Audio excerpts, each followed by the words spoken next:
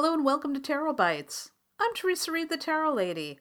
I'm the author of the Tarot Coloring Book, and I'm your host for this podcast series. This is episode 59 of Tarot Bites, the podcast where I dish out short, entertaining, bite-sized lessons on how to read tarot. For today's episode, our topic is the Seven of Swords. Let's begin. All right, before we begin, I've got a confession. This is another one of those tarot cards that I don't like. Like the Five of Swords, it has a sneaky energy to it, and that rubs me the wrong way. So let me give you guys a little example about this card. Here's the story. So a few years ago, I was dealing with this business copycat. Someone who seemed cool until they decided to dip in and steal my web copy. Well, time passes, and I just received the Wild Unknown Tarot, which is a popular deck created by artist Kim Krans. And it's an unusual deck. It's not one that I was really familiar with, and it has, instead of human figures, a lot of animal images. Well, anyway, I was fiddling around with this deck and sitting next to my husband on the couch, and I did a one-card spread, and I pulled out the Seven of Swords.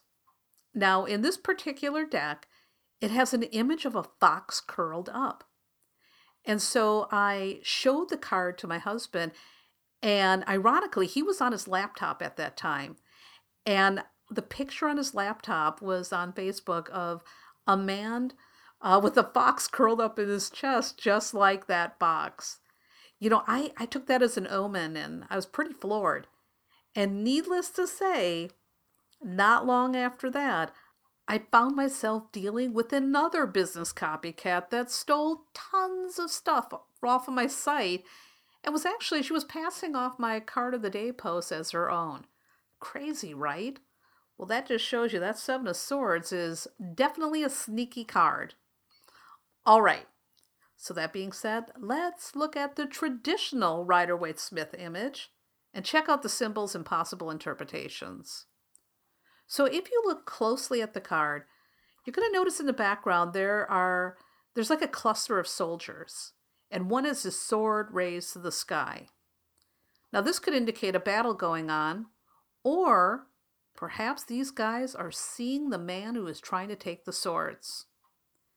Now the main figure in this card, check out his body language.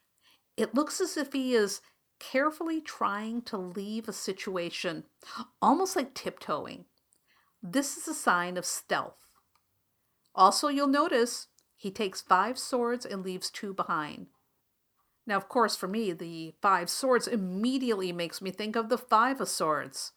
And again, both of these cards indicate theft or deception, so that little detail wasn't lost at me. But also, this is really showing you that this energy of taking 5 and leaving 2 behind is one of a job not well done. So it is symbolic of something, not completed, something that doesn't quite work out. So if you put that together, what might this indicate? What kind of interpretation might we glean? Well, of course, deception or betrayal are the classic interpretations of this card. After all, someone is sneaking off with the goods. Now, in 78 Degrees of Wisdom, Rachel Pollack says, sometimes this card means simply a daring act, even a coup that takes the sting out of opposition. More often, it stands for an impulsive act when a careful plan is required. I love that interpretation, by the way. I always love Rachel's book. I think she's got such a great way of looking at the cards. So anyhow, this card for me often indicates a theft or physical robbery. One time I had a client that got this card in the environment position of the Celtic Cross. And I told her, you better be careful. There might be a robbery in her neighborhood. Well, and she said, well, gee, my neighborhood's really good. Nothing like that ever happens. Well, the next time I saw her, she says, guess what? I got robbed. And I'm like, oh no, what happened? And she says, well, I didn't get robbed in my neighborhood. I got robbed in your neighborhood walking around the corner going to meet friends for dinner. So the neighborhood that I got in the reading obviously wasn't hers, it was mine, but robbery nonetheless. That's a classic example of the Seven of Swords as theft. So the Seven of Swords can also indicate stealth or craftiness. So perhaps it might indicate that you need to be careful, maybe a bit sneaky in a certain situation. For example, if there's some BS at work and you're thinking about making a hasty exit, the Seven of Swords might say, well, go ahead and leave, but try to fly under the radar. Now, what about when you reverse this card? Well, it might indicate that the stolen goods are returning home. The deception or theft is out in the open and nothing is hidden any longer. Now, Rachel Pollack has this to say about the Seven of Swords reversed. The card can sometimes refer to the act of finding help, such as consulting a reader or a therapist, or simply friends. I love that. All right, so how might we embody this card? Here's how. And here's a nice way, by the way. What you might want to do is do something that's a little bit sneaky, but kind for someone that you love, like a little surprise. Maybe slip a note into their lunchbox or throw a surprise party, or maybe just surprise them with something they're not expecting. I just did that with my husband this week. He wanted a copy of the Cthulhu Casebooks, Sherlock Holmes and the Miskatonic Monstrosities by James Lovegrove. So I snuck out and surprised him with a copy.